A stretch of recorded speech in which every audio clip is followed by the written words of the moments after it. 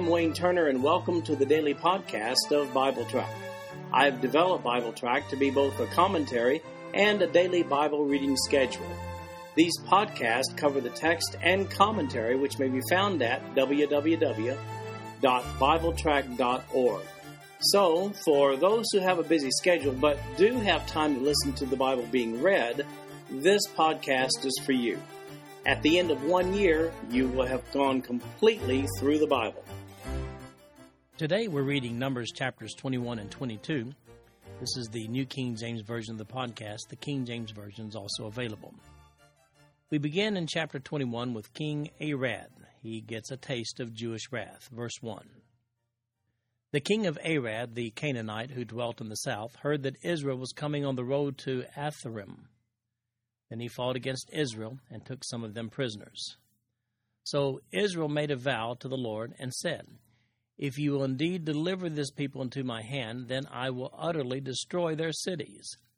And the Lord listened to the voice of Israel and delivered up the Canaanites, and they utterly destroyed them and their cities. So the name of that place was called Hormah. Well, I guess 2 million people parading through the wilderness is a little unsettling. At least it was to King Arad the Canaanite, whose people lived in the southern part of modern-day Israel, also known as the Negev. As Israel had turned west to avoid the Edomites who denied them passage in Numbers chapter 20, this king fights Israel and takes some prisoners. Bad idea. Subsequently, Israel vows to the Lord to destroy these Canaanites, and they do. After the destruction of these aggressive Canaanites and their cities, the place is renamed Hormah, and that's a Hebrew word meaning destruction. Beginning in verse 4 of chapter 21, we read about snakes. Verse 4. Then they journeyed from Mount Hor by the way of the Red Sea to go around the land of Edom, and the soul of the people became very discouraged on the way. And the people spoke against God and against Moses. "Why have you brought us up out of Egypt to die in the wilderness? For there's no food and no water, and our soul loathes this worthless bread." So the Lord sent fiery serpents among the people, and they bit the people, and many of the people of Israel died. Therefore the people came to Moses and said, "We have sinned, for we have spoken against the Lord and against you. Pray to the Lord that he take away the serpents from us." So Moses prayed for the people. Then the Lord said to Moses, "Make a fiery serpent and set it on a pole, and it shall be that everyone who is bitten, when he looks at it, shall live." So Moses made a bronze serpent and put it on a pole, and so it was, if the serpent had bitten anyone, when he looked at the bronze serpent, he lived. Well, having been denied passage through Edom, Israel had to go around, which meant turning back southwest toward the Red Sea. They're going in the wrong direction now, and then the unthinkable happens in verse 5. It says, "And the people spoke against God and against Moses. 'Why have you brought us up out of Egypt to die in the wilderness? For there is no food and no water, and our soul loathes this worthless bread.'" Now, keep in mind, this is not the same generation that left Egypt 40 years or so ago. But still, how could they? Haven't they learned anything? Verse 6 says, "So the Lord sent fiery serpents among the people, and they bit the people, and many of the people of Israel died." When the people cry out in repentance and plead for relief, God doesn't just take away the snakes. Instead, he provides a remedy that required individual faith after being bitten. This fiery brass serpent that extended above the camp is referenced by Jesus in John chapter 3, verse 14, as he prophesied his own death on the cross. Here's what he said. "And as Moses lifted up the serpent in the wilderness, even so must the Son of Man be lifted up." So if you had the faith to look at the brass serpent after being bitten, then you were healed. And then we talk about directions in chapter 21, beginning with verse 10. "Now the children of Israel moved on and camped in Oboth. And they journeyed from Oboth and camped at Abarim in the wilderness, which is east of Moab, toward the sunrise. From there they moved and camped in the valley of Zered. From there they moved and camped on the other side of Arnon, which is in the wilderness that extends from the border of the Amorites, for the Arnon is the border of Moab, between Moab and the Amorites. Therefore it is said in the book of the wars of the Lord, Wahib en Suphah, the brooks of the Arnon, and the slope of the brooks that reaches to the dwelling of Ar, and lies on the border of Moab. From there they went to Beer, which is the well where the Lord said to Moses, Gather the people together, and I will give them water. Then Israel sang this song, Spring up, O well, all of you sing to it. The well the leaders sank, dug by the nation's nobles, by the lawgiver with their staves. And from the wilderness they went to Mattanah, from Mattanah to Nahalael, from Nahalael to Bamoth, and from Bamoth in the valley that is in the country of Moab to the top of Pisgah, which looks down on the wasteland. Well, let's face it, traveling with 2 million people is a challenge. We see them headed anywhere but toward their destination due to the logistics of finding a peaceful route. Canaan is north, but they had to head east in these verses. We find a quotation from the Book of the Wars in verses 14 and 15. No portion of such a book remains extant beyond what's quoted here. It apparently was a compilation of songs about the conquest of Israel. If you're listening but not looking at the notes, there's a nice map that gives you a point of reference on some of these places. Verse 21, how about that King Sihon? Then Israel sent messengers to Sihon, king of the Amorites, saying, Let me pass through your land. We will not turn aside into the fields or vineyards. We will not drink water from wells. We will go by the king's highway until we have passed through your territory. But Sihon would not allow Israel to pass through his territory. So Sihon gathered all his people together and went out against Israel in the wilderness, and he came to Jahaz and fought against Israel. Then Israel defeated him with the edge of the sword and took possession of his land from the Arnon to the Jabbok, as far as the people of Ammon, for the border of the people of Ammon was fortified. So Israel took all these cities, and Israel dwelt in all the cities of the Amorites, in Heshbon and in all its villages. For Heshbon was the city of Sihon, king of the Amorites, who had fought against the former king of Moab, and had taken all his land from his hand as far as the Arnon. Therefore those who speak in Proverbs say, Come to Heshbon, let it be built, let the city of Sihon be repaired. For fire went out from Heshbon, a flame from the city of Sihon. It consumed Ar of Moab, the lords of the heights of Arnon. Woe to you, Moab! You have perished, O people of Chemosh. He has given his sons as fugitives and his daughters into captivity, to Sihon, king of the Amorites. But we have shot at them. Heshbon has perished as far as Dibon. Then we laid waste as far as Nophah, which reaches to Medeba. Thus Israel dwelt in the land of the Amorites. Then Moses sent to spy out Jazer, and they took its villages and drove out the Amorites who were there. Now Israel's on the east side of the Dead Sea, looking for a way north. They send a request to King Sihon. He's an Amorite who had conquered this region of the Moabites, and they ask permission to pass through his land. They even give a pledge that they'll not disturb any of his resources. Well, not only does King Sihon decline, he attacks them. He should have taken them up on their first offer. The Hebrews wipe him out and set up housekeeping right there in his land, the land of the Amorites in Moab. This serves as a temporary base of operation for the Israelites. If you're looking at the written notes of BibleTrack.org for today, you'll see the map that shows Israel is now conquered and lives between the river tributaries, Jabbok on the north and Arnon on the south, just east of the Jordan River. Incidentally, Amorites were a Canaanite race of people found also in various locations west of the Jordan River as well. According to Deuteronomy chapter 20, verse 17, these Amorites were to be driven from Canaan upon Israel's entry there, along with the other tribes of the Canaanites. And Chemosh in verse 29. That was the national god of the Moabites. Then we find, beginning in verse 33, that King Og, he fares no better. Verse 33. And they turned and went up by the way to Bashan. So Og, king of Bashan, went out against them, he and all his people, to battle at Edrei. Then the Lord said to Moses, Do not fear him, for I have delivered him into your hand, with all his people and his land, and you shall do to him as you did to Sihon, king of the Amorites, who dwelt at Heshbon. So they defeated him, his sons, and all his people, until there was no survivor left him, and they took possession of his land. Well, heading further north, King Og decides this just won't do, and he attacks Israel. He's defeated, and Israel moves in there as well. This battle becomes a legendary event in Israel, and King Og, by the way, gets mentioned in several other Old Testament passages, including Deuteronomy chapter 3, verses 1 through 13, where there it said of him in verse 11 the following, "For only Og, king of Bashan, remained of the remnant of the giants. Indeed, his bedstand was an iron bedstand. Is it not in Rabbah of the people of Ammon? 9 cubits is its length, and 4 cubits its width, according to the standard cubit." And that's the end of the quote. So here's a guy whose claim to fame ends up being that he slept in an iron bed nearly 14 or so feet long. But he lost the battle to the Israelites. Just as I said, he was a legendary figure in Israel's history. Look at all the mention that we find in Scripture of this man. In Deuteronomy 4, Joshua 2 and 9, 12, 13, 13 again, and 13 again.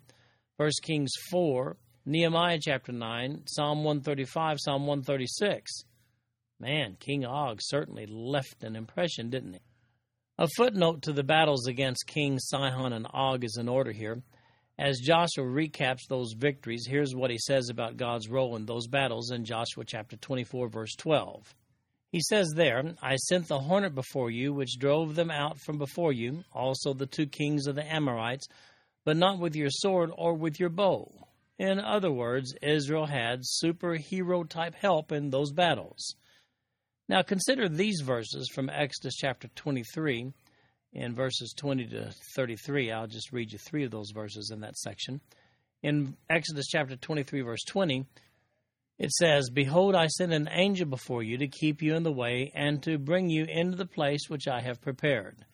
In verse 27 of chapter 23 of Exodus, it says, "I will send my fear before you. I will cause confusion among all the people to whom you come, and will make all your enemies turn their backs to you." And then in verse 28 of that same chapter, it says, "And I will send hornets before you, which shall drive out the Hivite, the Canaanite, and the Hittite from before you." So it seems quite clear here that supernatural help from an angel, accompanied by hornets, was what God intended from the very beginning. Now, in chapter 22, we kind of shift gears, and we meet a guy named Balaam. Verse 1, "Then the children of Israel moved and camped in the plains of Moab on the side of the Jordan across from Jericho. Now Balak the son of Zippor saw all that Israel had done to the Amorites, and Moab was exceedingly afraid of the people because they were many, and Moab was sick with dread because of the children of Israel. So Moab said to the elders of Midian, 'Now this company will lick up everything around us as an ox licks up the grass of the field.' And Balak the son of Zippor was king of the Moabites at that time. Then he sent messengers to Balaam the son of Beor at Pethor, which is near the river in the land of the sons of his people, to call him, saying, 'Look, a people has come from Egypt.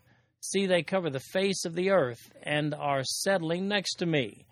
Therefore, please come at once, curse this people for me, for they are too mighty for me. Perhaps I shall be able to defeat them and drive them out of the land, for I know that he whom you bless is blessed, and he whom you curse is cursed.' So the elders of Moab and the elders of Midian departed with the diviner's fee in their hand, and they came to Balaam and spoke to him the words of Balak.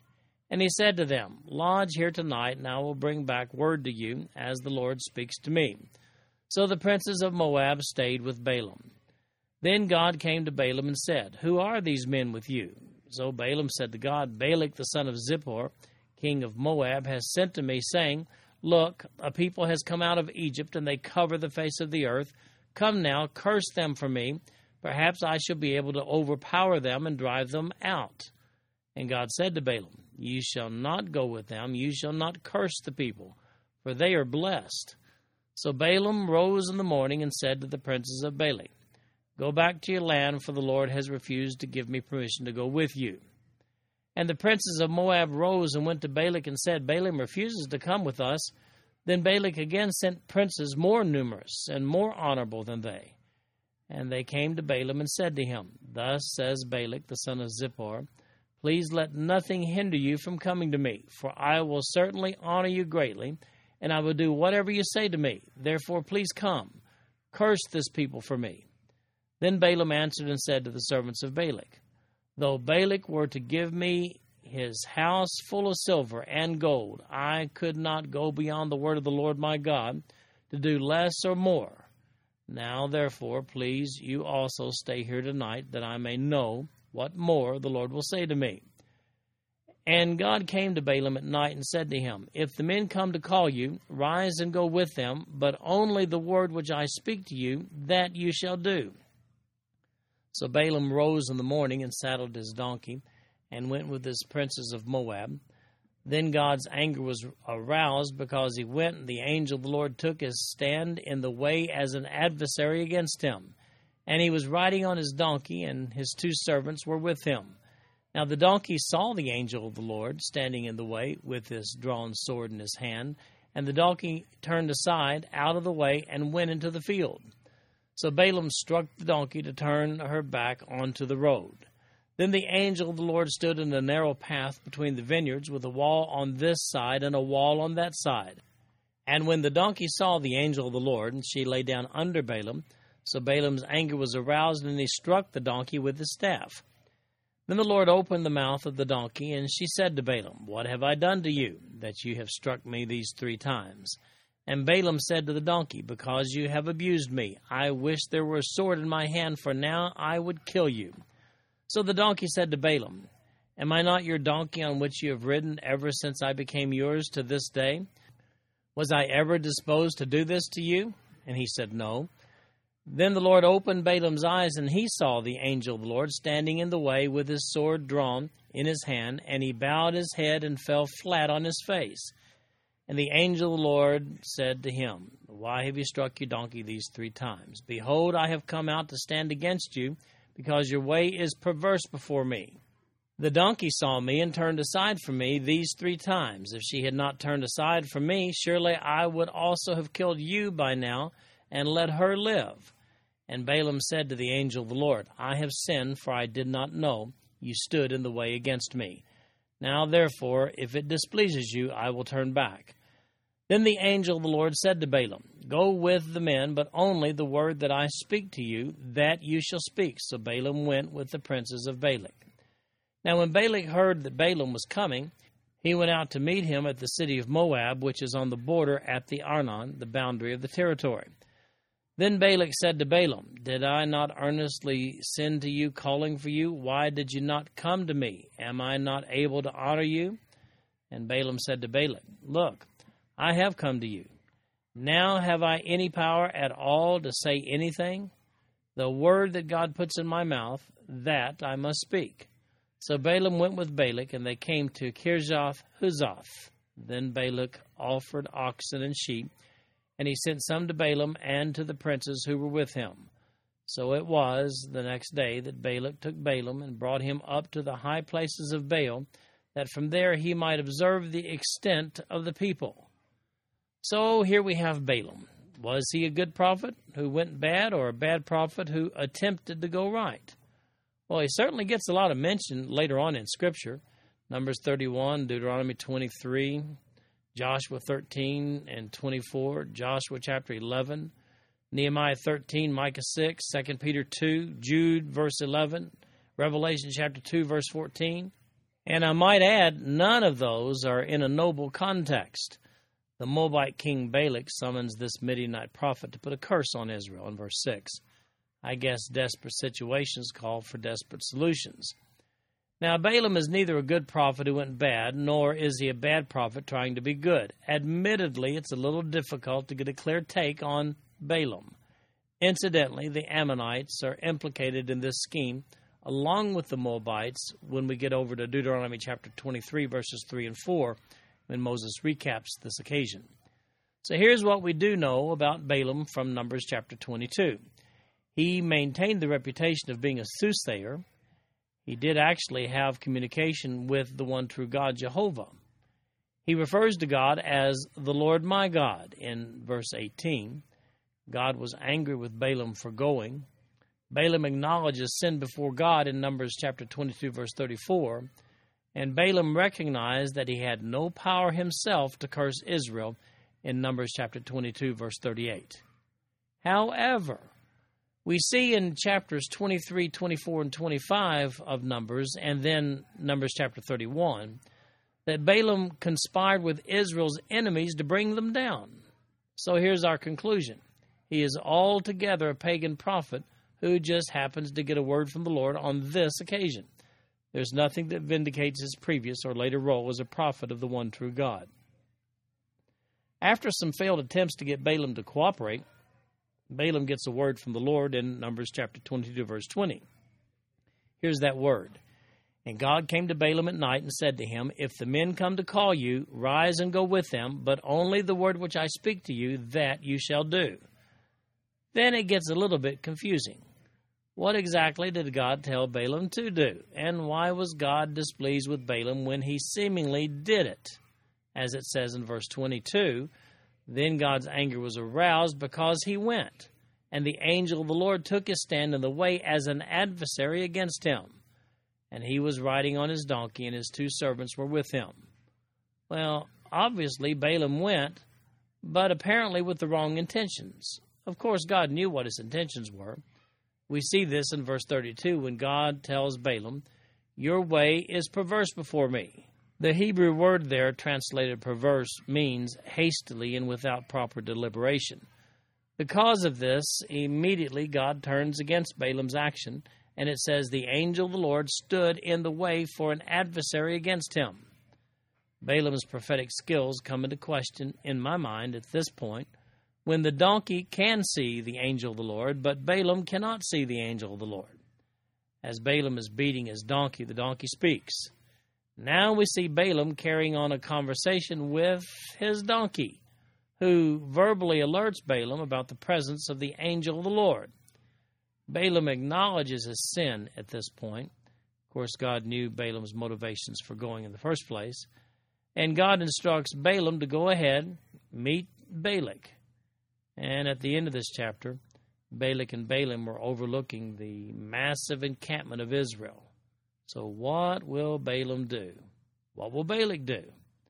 Well, this Balaam-Balak plan continues to unfold in Numbers chapters 23, 24, and 25, with the final outcome of this plan in Numbers chapter 31. Ultimately, Balaam's intentions and actions are all wrong. Now, hang on, we're headed up the east side of the Jordan River, and it's not far now. But we'll continue this story when we get to chapter 23 in a couple of days. This concludes our podcast for today. I'm Wayne Turner, and if you'd like to read along with our commentary online, go to www.bibletrack.org. Thank you for listening in today. The background music for these podcasts is an original composition written by the music director of Fayette Bible Church, Paul Walton.